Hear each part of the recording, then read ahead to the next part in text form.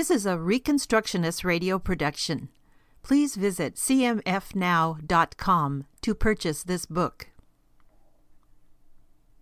Victory in Jesus, the Bright Hope of Postmillennialism by Greg L. Bahnsen. Edited by Robert R. Booth. Copyright 1999, Bahnsen Family Trust, Covenant Media Press. In memory of Greg L. Bahnsen, who now abides in the presence of his Lord. Chapter 3, The Triumph of the Gospel. The best news of all. The Bible assures us that the Lord Jesus Christ will be victorious in extending his kingdom over all the earth, and that we will see better days ahead for the Church of Jesus Christ. This may not be popular to say today, since it does not fit into the prevailing opinion in many churches and many theological circles. Nevertheless, I believe it is what the Word of God teaches, and I would like to convince you of that in this chapter. What have we seen up to this point? We have seen that the book of Revelation is first of all a revelation and not an obscuring of the truth. If we pay attention to its internal clues, we can figure out what it teaches. It teaches that the Lord Jesus Christ, even as he promised when he gave the Great Commission, is present with his church. He is glorified, sovereign, and almighty, and he walks among the candlestands. He is with the church. He addresses the church in the second section of Revelation, in these 7 letters, in such a way that it is clear that he expects his church to be an overcoming and victorious body. Those things that are wrong in the midst of the church need to be corrected, and we need to repent of them.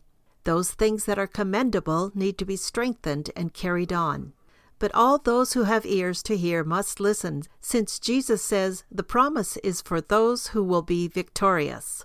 How can the church be victorious, though, when we look out and we see all the opposition and persecution that awaits us? How can the church be victorious when we know the tribulation that comes to all of us? Indeed, the very writer of the book of Revelation was captive on the Isle of Patmos for the Word of God. How is it possible that we can have this assurance?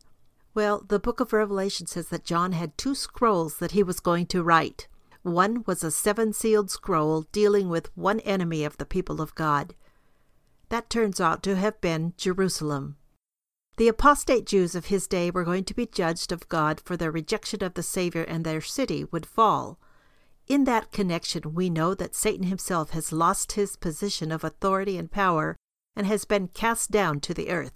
Not being satisfied, though, Satan now goes out to persecute those who belong to the Lord Jesus Christ in all the world. We see a second beast arising out of the Mediterranean Sea, the Roman Empire itself. John goes on to show us that it too, like Babylon of old, will fall and will be destroyed by God. John was talking about his day and age, things that will soon come to pass, as he says at the beginning and end of his prophecy.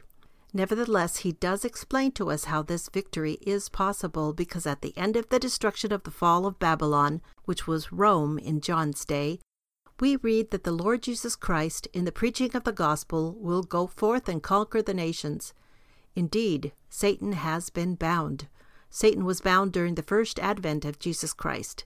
He is now destroying the house of the devil. He is spoiling the strong man's house.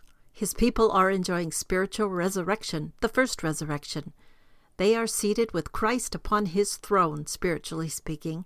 This period of time that we call the church age will therefore be a period of progressing victory for the preaching of the gospel, as nations come to have faith in the Lord Jesus Christ and to live that faith out in their external affairs.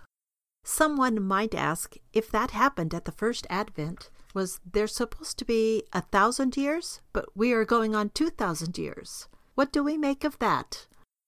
You must remember what I said about the nature of the book of Revelation. This is not a newspaper reporting done in advance. This is a highly figurative book. There are many poetic images, figures of speech, symbols, and so forth. Therefore, we are not inclined to begin by reading the 1,000 in a literal way, any more than we should read the 1,000 literally when the psalmist says that the Lord owns the cattle on 1,000 hills. Does that mean that God does not own the cattle on Hill 1001, 1002, and so forth? Of course not. It is a way of speaking that talks about a long period of time or a great quantity. Likewise, the 1,000-year reign of Jesus has begun, and it is set in contrast in John's writing to a very short period for Satan at the end of history. What should we expect to take place during this 1,000-year period? We know that at the end of the 1,000-year period, Jesus will return in flaming fire from heaven, and all men will be raised and be judged at that time. Consequently, a premillennial and dispensational understanding of the millennium are ruled out by our reading of the Bible. But what should we expect in this period of time before Jesus returns? This brings us to the question of whether we should take an amillennial or postmillennial view of the church age. Should we look upon the promises of God and the prosperity that is promised in the Bible as pertaining to heavenly or spiritual and hidden blessings within the church? Or should we see them as that, as well as external and visible success for the kingdom of our Lord and Savior Jesus Christ? As postmillennialists, we believe we should see the kingdom of God advancing in the world spiritually and externally, and that we should continue to see that growth until the very end when Satan is loosed.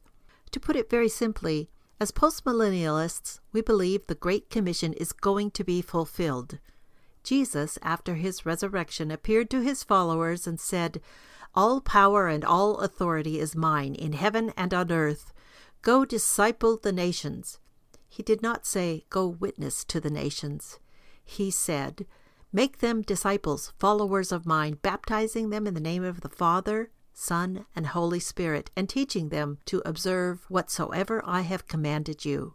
Jesus expects the nations to not only be in the church and to be baptized, but also to obey him in all areas of life and in everything that he has taught. Then he says we can be sure that this will happen because, "Lo, I am with you always, to the end of the age." Moreover, if he has all power and authority in heaven and earth, and is with us to the end of the age, there is no reason for the church not to complete the Great Commission. This is really what it means to be a postmillennialist. We believe in the Great Commission. We believe it is going to be fulfilled.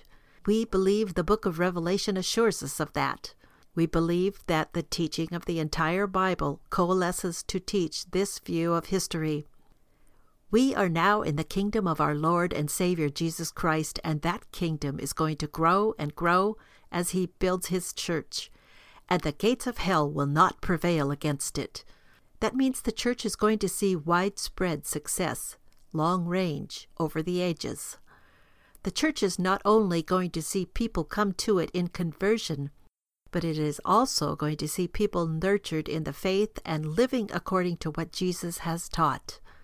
Thus, we have better days ahead for us. One reason biblical postmillennialism is worthy of consideration is that it does justice to two factors. One, the premillennialists use against amillennialists, and the other, the amillennialists use against premillennialists. Postmillennialism is able to incorporate the strengths of both the other two positions. The strength of amillennialism is its understanding of the timing of God's kingdom, that the millennium began at the first advent of Jesus Christ. At the end of the church age, there will be a general resurrection and a general judgment, with no millennial kingdom after Jesus returns. That is its strength, and it has always urged that against premillennialism. On the other hand, the premillennialists turn around and urge against the amillennialists the visible and earthly successes for God's kingdom, which are clearly promised in the Bible. Amillennialists are always at a disadvantage here because they end up having to do such gymnastics to explain how all these really powerful promises of kingdom success are being fulfilled today in a kind of invisible way or in heaven. As postmillennialists, we can take the strengths of both positions. We can understand the visible earthly success of the kingdom and apply it to this present age. We can be premillennialists, at least when it's appropriate in terms of the understanding of the golden age or semi-golden age that has been promised by the Bible. At the same time, we can be amillennialists with respect to the timing of it. But in our day and age, there is so much garbage, so much misrepresentation, whether purposeful or not, so much misunderstanding of what the postmillennial position actually is, that it would be worthwhile to take a moment and lay out 10 things that we believe as postmillennialists, since those who attack postmillennialists often portray them as not believing these sorts of things. 10 things postmillennialists believe. 1. As postmillennialists, we champion the inspiration, infallibility, and sole doctrinal authority of the Bible. We are not postmillennials because we read the newspaper. This should be obvious. When we read the newspaper, how could we possibly have this kind of hope? We do not have it because the world is going so well. 2. We are not postmillennialists because we have some kind of understanding of man's inherent goodness. Evangelical postmillennialists believe that fallen man is totally unable to do any saving good, cannot atone for his sins, and cannot become a member of the kingdom of God except through the redemptive work of the Savior and the regeneration work of the Holy Spirit. Postmillennialists do not have a high view of human nature. Sometimes we hear people say, "Well, I cannot be a postmillennialist because I do not believe man is that good." Let me be clear. As a Calvinist, I do not think that man is good at all. He is totally depraved. The Bible says man is spiritually dead. He is hopeless. He has to be born again if he will even see the kingdom of God. That has nothing to do with being a postmillennialist. If God can save one hopeless, dead sinner, then he can save 2, or 4, or 10. In fact, if he wants to, he can save 100 or 1,000. Saving millions or billions is no problem for him if that is his choice. When all is said and done, if it does not rest in man, it all depends on what God wants to do. God can do whatever God wants to do. Is any work too hard for Jehovah? Remember that question in the book of Genesis? Of course not. If God chooses to do it, it can be done. We are not postmillennialists because we have a very high view of human nature. We have a very low view of human nature, but a very high view of God's sovereignty, because God is sovereign. He can even bring the dead to life spiritually. 3. Postmillennialists teach the glorious personal return of Jesus Christ at the end of history to judge the world. Postmillennialists do not deny the second coming or the visible return and glory of the Lord Jesus Christ. We believe that at the end of history, he is coming again, and when he comes, he will judge the world. 4. We insist that at his first advent, Jesus, the Son of God, came as a messianic mediatorial king and established his saving kingdom among men on earth. The Bible repeatedly speaks of the Lord Jesus Christ ascending to the right hand of God, where being enthroned as the king over all creation, he has been highly exalted. His name is honored above every name, so that at the name of Jesus every knee shall bow, and every tongue confess that he is the Lord, as seen in Philippians 2, Acts 2, Ephesians 1, Hebrews 1. We believe that Jesus presently is the King. As we saw in the previous chapter, Peter, on the day of Pentecost, declared that Jesus is sitting at the right hand of God in fulfillment of the promise to David, which was, "I will make your enemies the footstool of your feet." And he has now entered into that reign. 5. Postmillennialists are painfully aware that those who belong to the Lord Jesus Christ, the church itself, those who belong to him, are appointed to suffering in this world. Inevitably, they will undergo persecution, and they will undergo affliction in following the Savior who is their King.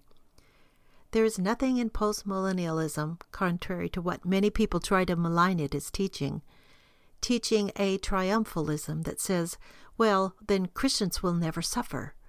No, it is a battle out there.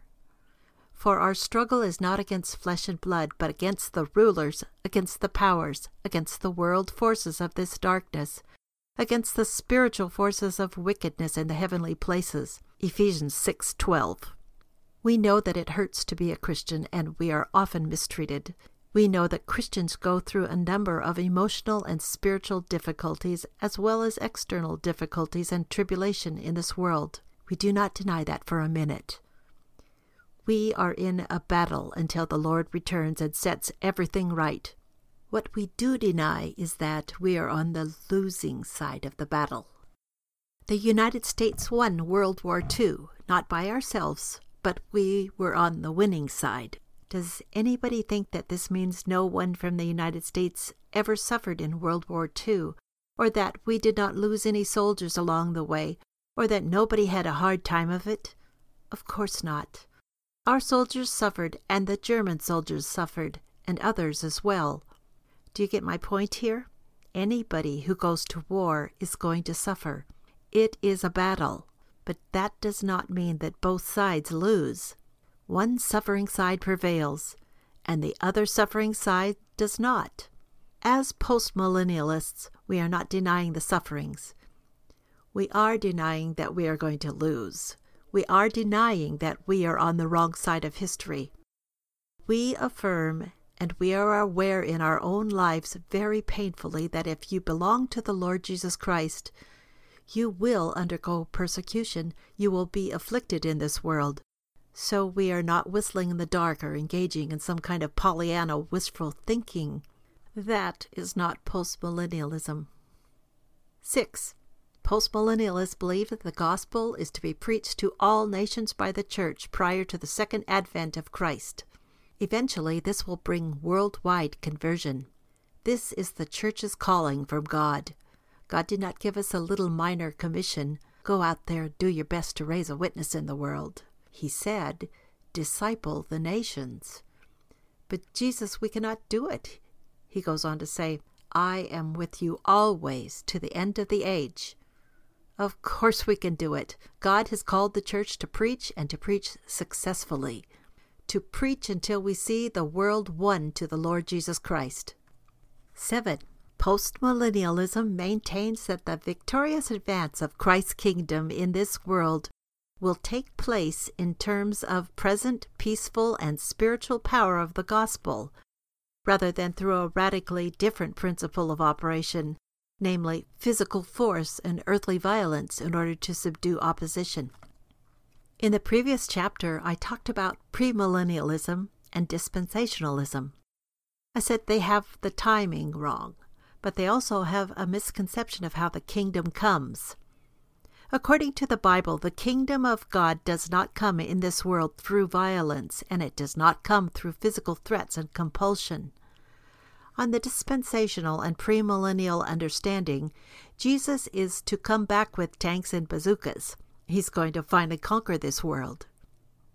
But you will find nothing in the scripture to suggest this. How does Jesus conquer the nations according to Revelation 19? With a sword, right? But not a sword in his hand. It is a sword from his mouth. It is going to be preaching that changes men's hearts. It is going to be the power of the Spirit. On the day of Pentecost, there was no need for physical compulsion to make people bow the knee to the Lord Jesus. It was the power of the Holy Spirit that brought hearts to him. As postmillennialists, we believe that it is essential that we see the kingdom grow in terms of the present dispensation, using the present resources that are available to the church, the spiritual power of the gospel, the Word of God being preached, and the Holy Spirit bringing conviction. We do not believe that God will conquer the world through revolutionary might. That means we do not call men to foment a rebellion. We do not call men to storehouse weapons so that we can finally take over the world in a flash of violence. The only way in which the kingdom of Jesus Christ is going to grow is going to be in terms of the character of the Prince himself, who is the Prince of Peace. 8. postmillennialism believes in the gradual growth and success of the kingdom of God by the power of the Holy Spirit working through the church's preaching of the gospel. We believe the preponderance of many nations and men will submit to Christ sometime in the future in gradual stages. 9. Postmillennialists are not committed to the view that each and every individual on earth is going to be saved. We do not believe that. The wheat and the tares will grow together until the end, as the Bible says. There will always be tares in the wheat field until the final judgment. Of course, it is good to remember that it is a wheat field, not a tare field. I am afraid other schools of theology look at the world as just being full of tares and a little bit of wheat is growing here and there. Our Savior's vision is quite the opposite.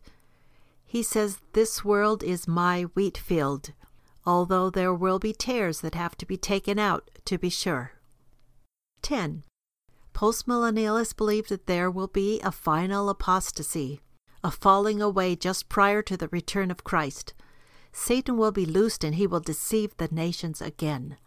We can only speculate a bit as to why God is going to do it that way, but in the end, we are not obligated to explain the ways of God. He has not told us exactly why, but he has told us that this is what he's going to do, and that upon that apostasy, Jesus will return in judgment upon the world.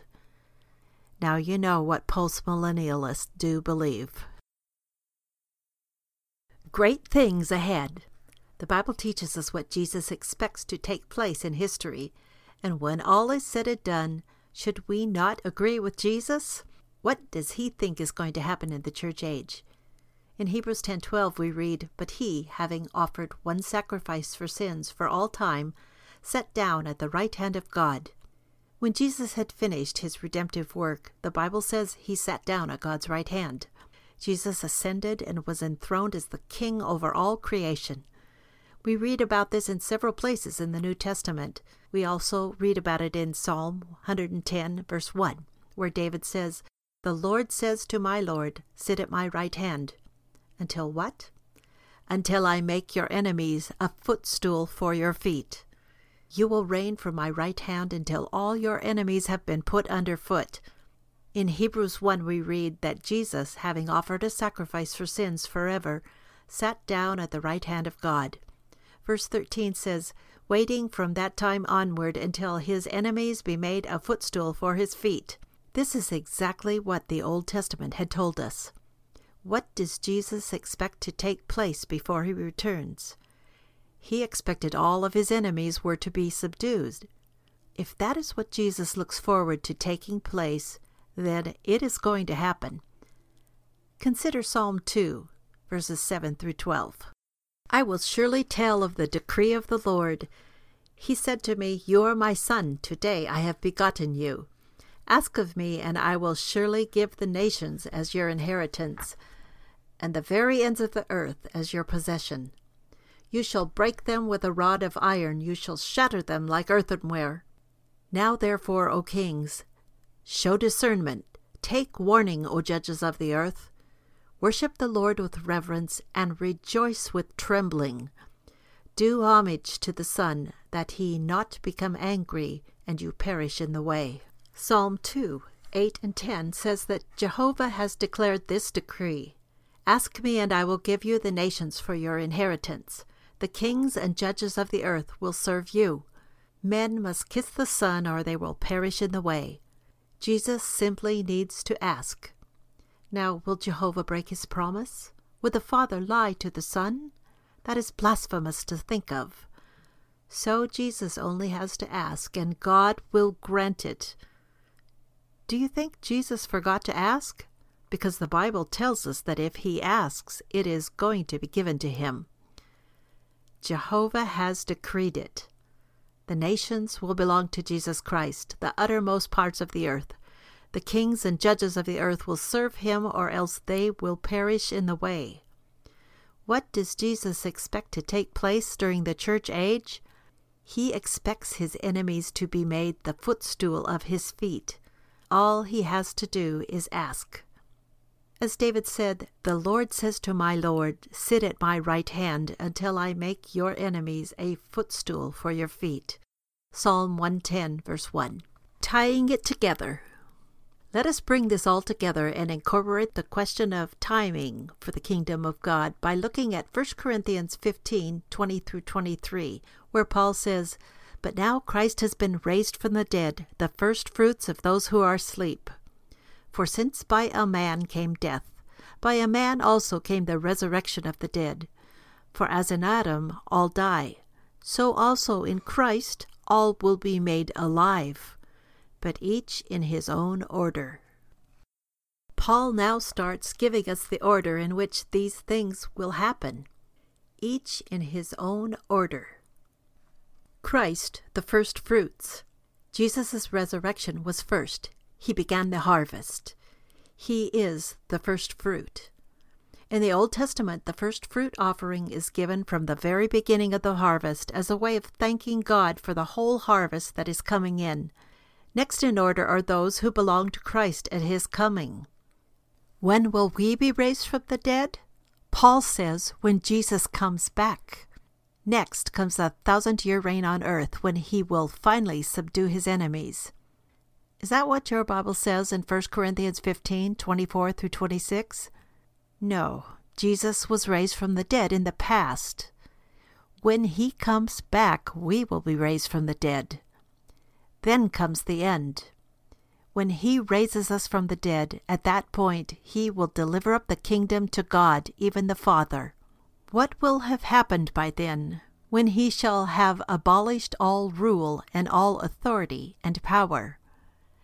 Then comes the end, when he hands over the kingdom to the God and Father, when he has abolished all rule and all authority and power. For he must reign until he has put all his enemies under his feet. The last enemy that will be abolished is death. When will death be abolished? What will be the open, visible sign that death no longer has dominion over us? When our bodies are raised from the dead. Paul tells us that death will be abolished at the resurrection, and that will be the last enemy that Jesus subdues. He will reign until every enemy has been put under his feet. The last enemy is going to be subdued when we are raised from the dead. When will he raise us from the dead? When he comes. Then comes the end. If you want to put together a chart of redemptive history, this is the passage you need to turn to. Forget the dispensational charts. They have it all wrong. Jesus is now reigning. He has already been raised from the dead. He is ruling from God's right hand, and he will continue reigning until every enemy has been subdued. Finally, he will subdue our last enemy, death. When he comes back and raises us from the dead, that will be the end. At that time, he will take the kingdom and deliver it to the Father as a complete whole. He will have consummated his work of redemption and will turn it over to the Father. That is why I'm a post-millennialist, because the Bible requires me to believe that Jesus expects, and God has promised, that every enemy will be subdued before he comes back. The millennium is prior to his coming. To put it another way, his coming is after the millennium. That is why I'm a post-millennialist. I believe that the nature of the millennium is one of his reigning while every enemy is being subdued under his feet. The nature of his reign on earth.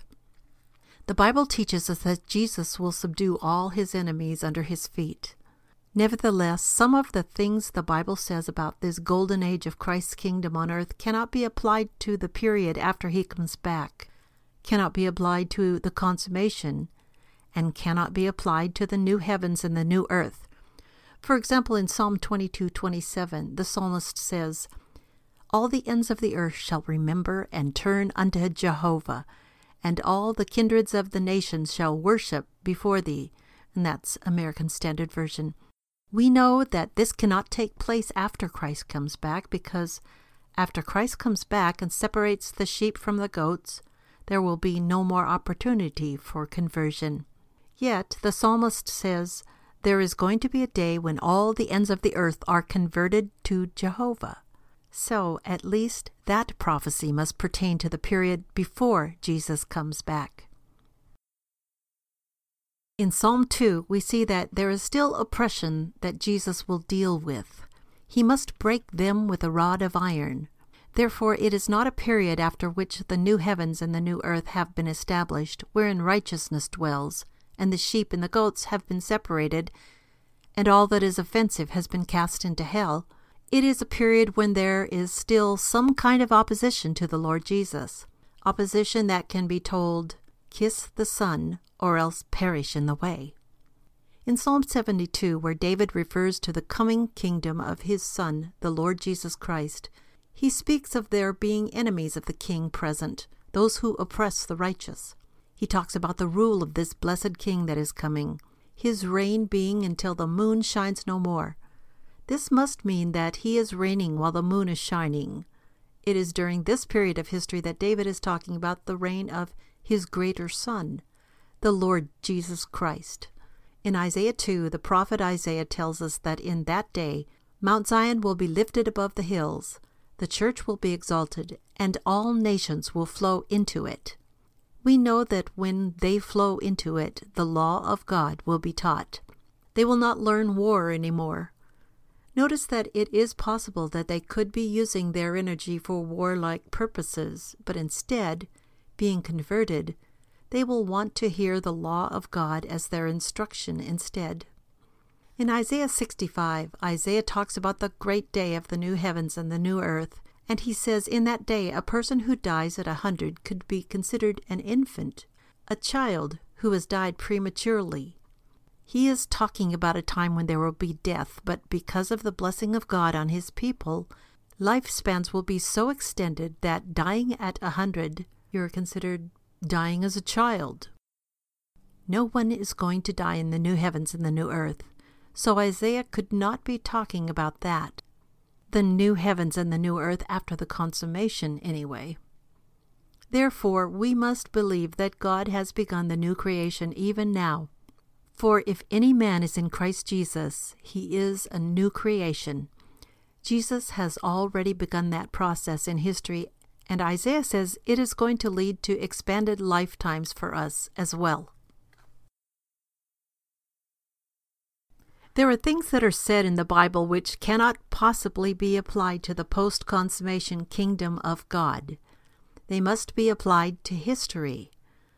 Among those things that are said that must be applied to history are all the images in the Old Testament about growth of the kingdom of God. The kingdom of God is not going to grow after Jesus has come at his second coming and has consummated it and turned over the kingdom to the Father. If he turns it over to the Father and it continues to grow, he did not finish his work. Paul said he is going to turn it over to the Father because it will be complete. And yet the Bible says that we are going to see growth for the kingdom of God. Biblical examples. To put things in context, consider Isaiah 9:6. For a child will be born to us, a son will be given to us, and the government will rest on his shoulders. And his name will be called Wonderful Counselor, Mighty God, Eternal Father, Prince of Peace. Now look at verse 7. There will be no end to the increase of his government or of peace on the throne of David and over his kingdom, to establish it and to uphold it with justice and righteousness from then on and forevermore. The zeal of the Lord of hosts will accomplish this. When is the throne of David established? When is the Davidic kingdom established? We have already seen from Acts 2 that this was fulfilled in the resurrection and ascension of the Lord Jesus Christ. The increase of his government shall never stop. The zeal of the Lord of hosts will accomplish this. We must know that God is zealous to get this done. God has made a decree to his Son. Ask of me, and I will surely give the nations as your inheritance, and the very ends of the earth as your possession. Psalm 2:8. Therefore, We expect that when the Davidic kingdom is established, and it has been in the resurrection and in the ascension of Christ, that now this kingdom will grow and grow and grow. Come to Daniel, the 2nd chapter, where Daniel is interpreting for King Nebuchadnezzar his dream of this idol, this image that has 4 different sections in it. Daniel 2:35. Then the iron, the clay, the bronze, the silver, and the gold were crushed all at the same time, and became like chaff from the summer threshing floor. And the wind carried them away so that not a trace of them was found. But the stone that struck the statue became a great mountain and filled the whole earth. There is going to be a stone that destroys these world empires, and then it is going to grow, and it is going to consume the entire earth. It is going to fill the earth. Daniel 2:44-45 continues. In the days of those kings when the God of heavens will set up a kingdom which will never be destroyed, and that kingdom will not be left for another people, it will crush and put an end to all these kingdoms, but it will itself endure forever. Inasmuch as you saw that a stone was cut out of the mountain without hands, and that it crushed the iron, the bronze, the clay, the silver, and the gold, the great God has made known to the king what will take place in the future. So the dream is true, and its interpretation is trustworthy. There's no doubt about this. The kingdom of God is going to come, and the Roman Empire, which is the final one of these kingdoms, is going to be crushed to powder by it. It will be blown away by the winds of history, and that stone will grow and grow and grow, and it will consume the earth. This is what the Old Testament leads us to expect. There will be no end to the increase of his government. Isaiah 9:7. As Isaiah 54:2 says, we will have to lengthen the tent lines, enlarge your tent, because now the nations are going to be brought in. Ezekiel 47 says there will be an ever-deepening stream that flows from the Holy of Holies, or as Jesus tells us in the kingdom parables of Matthew 13:31-32, his kingdom is like a mustard seed that begins very small, but grows to be one of the largest bushes or trees. It would be like leaven, that though it is just minuscule in its quantity in the beginning, nevertheless affects the entire lump of dough as it is baking. The kingdom of our Lord and Savior Jesus Christ is to grow and grow and grow, larger and larger and larger. It is to permeate all of life and all of the world, and all the nations will finally be consumed in it. This is what the Bible says. It is really just a question of whether we can believe the Bible. I have to put it to you just that bluntly, because when I tell people I am a post-millennialist, they will tell me these things cannot happen. But God can do anything He wants. Nothing is too hard for Him. The real question is, has God promised to do this? It seems we have seen plenty from what we have read in the Bible. It indicates that God has every intention of doing this. The Great Commission is going to be fulfilled. What kind of success should we expect to see in terms of this growing kingdom where Jesus makes every enemy the footstool of His feet prior to His return, raising us from the dead and bringing the end of history to bear? The Bible tells us that the success that we are going to see is all-encompassing, just as broad as the scope of sin. If Jesus came into this world to deal with the problem of sin, then we should believe that His kingdom deals with sin in all of its manifestations. Jesus did not come into the world simply to save our souls for all eternity. Praise God, He did that. This is where it all begins, to be sure. Nevertheless, Jesus also wants to defeat Satan and the effects of sin in every area of life. Has Satan been active in politics? Has he been active in economic affairs? Has he been active in the arts and sciences, in industry, in family life, in sexual matters? On and on we go. Has sin not infiltrated all of the nooks and crannies of life? Jesus came to make His blessings flow as far as the curse is found. As far as the curse of sin has affected this world, the kingdom of our Lord and Savior Jesus Christ is going to reverse that. Therefore, Jesus is going to reverse the curse in politics. He's going to reverse the curse when it comes to our sexual affairs, our family affairs, our financial affairs, our artistic affairs, our industrial affairs. It makes no difference. If sin has touched it, Jesus is going to deal with it. 1 Timothy 4:8 tells us, godliness is profitable for all things, since it holds promise for the present life and also for the life to come. The godliness that is instituted by the powerful reign of our Redeemer, the Lord Jesus Christ, is profitable for everything in the present world. Jesus said, all power and authority in heaven and on earth is mine. And what did he teach us to pray? Do you remember when the disciples went to him and said, Jesus, show us how to pray? He said, you should pray in this manner, Our Father, who art in heaven, hallowed be thy name. Thy kingdom come. Matthew 6:9-10. And this is explained in the next line. Thy will be done. Where is God's will supposed to be done? On earth as it is in heaven. That is what we should be praying for. We should all be post-millennialists on our knees. We should be praying that the kingdom of our Lord and Savior Jesus Christ will permeate all areas of life, so that God's will would be done on earth just as perfectly, just as consistently, just as thoroughly as it is in heaven above. Summary. The kingdom of God is going to break the power of sin wherever there is defection from the will of God. Wherever God's will is not being done, the kingdom's coming breaks the power of sin there. Therefore, fundamentally, the success for the kingdom that we look forward to, biblically, is going to be found in mankind returning to faith. According to Psalm 22, there will be worldwide conversion. Isaiah 11:9 tells us that the earth will be full of the knowledge of the Lord as the waters cover the sea. God one day flooded the world in judgment in the days of Noah. He now, in the days of Christ, is flooding the world with the knowledge of Him in salvation. How thorough will it be? Is it adequate for us to say there is always going to be a few converts here and there, a few righteous remnants in this city and that, in this country and that? No.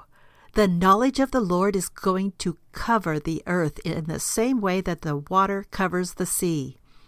How does the water cover the sea? In little puddles, a little puddle here, a little puddle there? No. The water inundates the sea. Isaiah says this is what we should expect. The knowledge of the Lord is going to be just that thorough. It will flood the world. Moreover, Jesus in Matthew 28 does not hesitate to call on us to baptize the nations. Psalm 72 says the righteous will flourish in his day. It is not going to be these yahoos that we have in Washington now that are going to flourish. Not these wicked, evil people who flourish in the media, that sing songs and make movies and draw people away from righteousness. But the righteous will flourish in his day.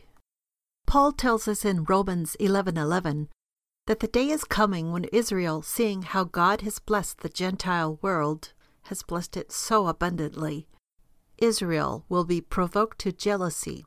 Israel, too, will turn to the Savior. Paul says, if the blessing is so great even before the Jews turn to embrace the Savior, what will it be after they turn? But like life from the dead for the world. This is what the Bible looks forward to. Jews and Gentiles alike, turning in mass to the Lord Jesus Christ. There's going to be a visible numerical increase of believers. There is going to be personal peace with God, piety, assurance of our calling, and wholeness in our lives. This is going to bring a blessed purification and expansion of the church. In Malachi 1:11, the prophet Malachi says, the day is coming when a pure offering will be offered to Jehovah. No longer this weak and ineffective and impure worship that has been offered, but in that day a pure offering, and God will be worshipped from the rising of the sun to the going down thereof. There will not be a place on planet Earth where Jehovah is not purely worshipped. That is great. This is not wishful thinking. This is not something we have made up. This does not come from watching the 6 o'clock news. Only God could give us something this wonderful, this blessed. These promises are God's own word.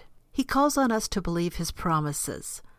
If there is going to be widespread conversion, a growing kingdom, a completion of the Great Commission, then of course there must be secondarily success seen in the moral improvement and consecration of vital areas of earthly life and conduct to the Lord.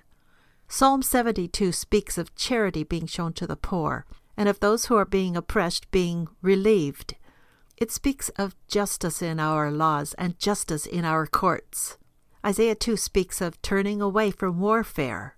Isaiah 65 of the expansion of lifespans. Revelation 21:24 speaks of kings who have been converted, now honoring Christ, and coming into the New Jerusalem.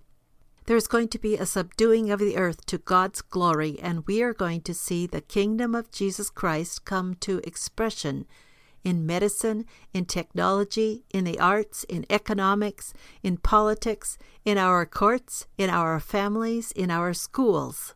Indeed, Zechariah 14:20 tells us very nicely what it will be like in that day when the Lord is king over all the earth. Zechariah says, "In that day there will be inscribed on the bells of the horses, Holy to the Lord." Upon the bells of the horses, the least significant detail of life, that final touch that you do when you take a horse out on parade day and you put bells on its bridle. Even those bells will serve the glory of God in that day. How much more everything else? That is what the Bible tells us to look forward to. That is what Jesus says must take place, because He said, "I will build my church, and the gates of Hades will not overpower it." Matthew 16:18. In Revelation 11:15, we read that the kingdom of the world has become the kingdom of our Lord and of His Christ, and He will reign forever and ever. This is why I believe there is a bright hope for the future. The Reconstructionist Radio Podcast Network brings to you a complete lineup of podcasts where you will hear practical and tactical theology. Our desire is not simply that you consume our shows, but that you also live out your faith in every area of life. We can talk all day long about these things, but if we fail to put them into practice, then we fail as ambassadors of Jesus Christ, our King. Subscribe now to your favorite Reconstructionist Radio Podcast Network shows, or you can subscribe to the Reconstructionist Radio Master Feed, where all of the content we produce, including the audiobooks and audio articles, will pop up as soon as they are available. And don't forget to visit ReconstructionistRadio.com to volunteer as a narrator or to partner with this ministry financially. May the Holy Spirit stir you into action for Christ and His kingdom.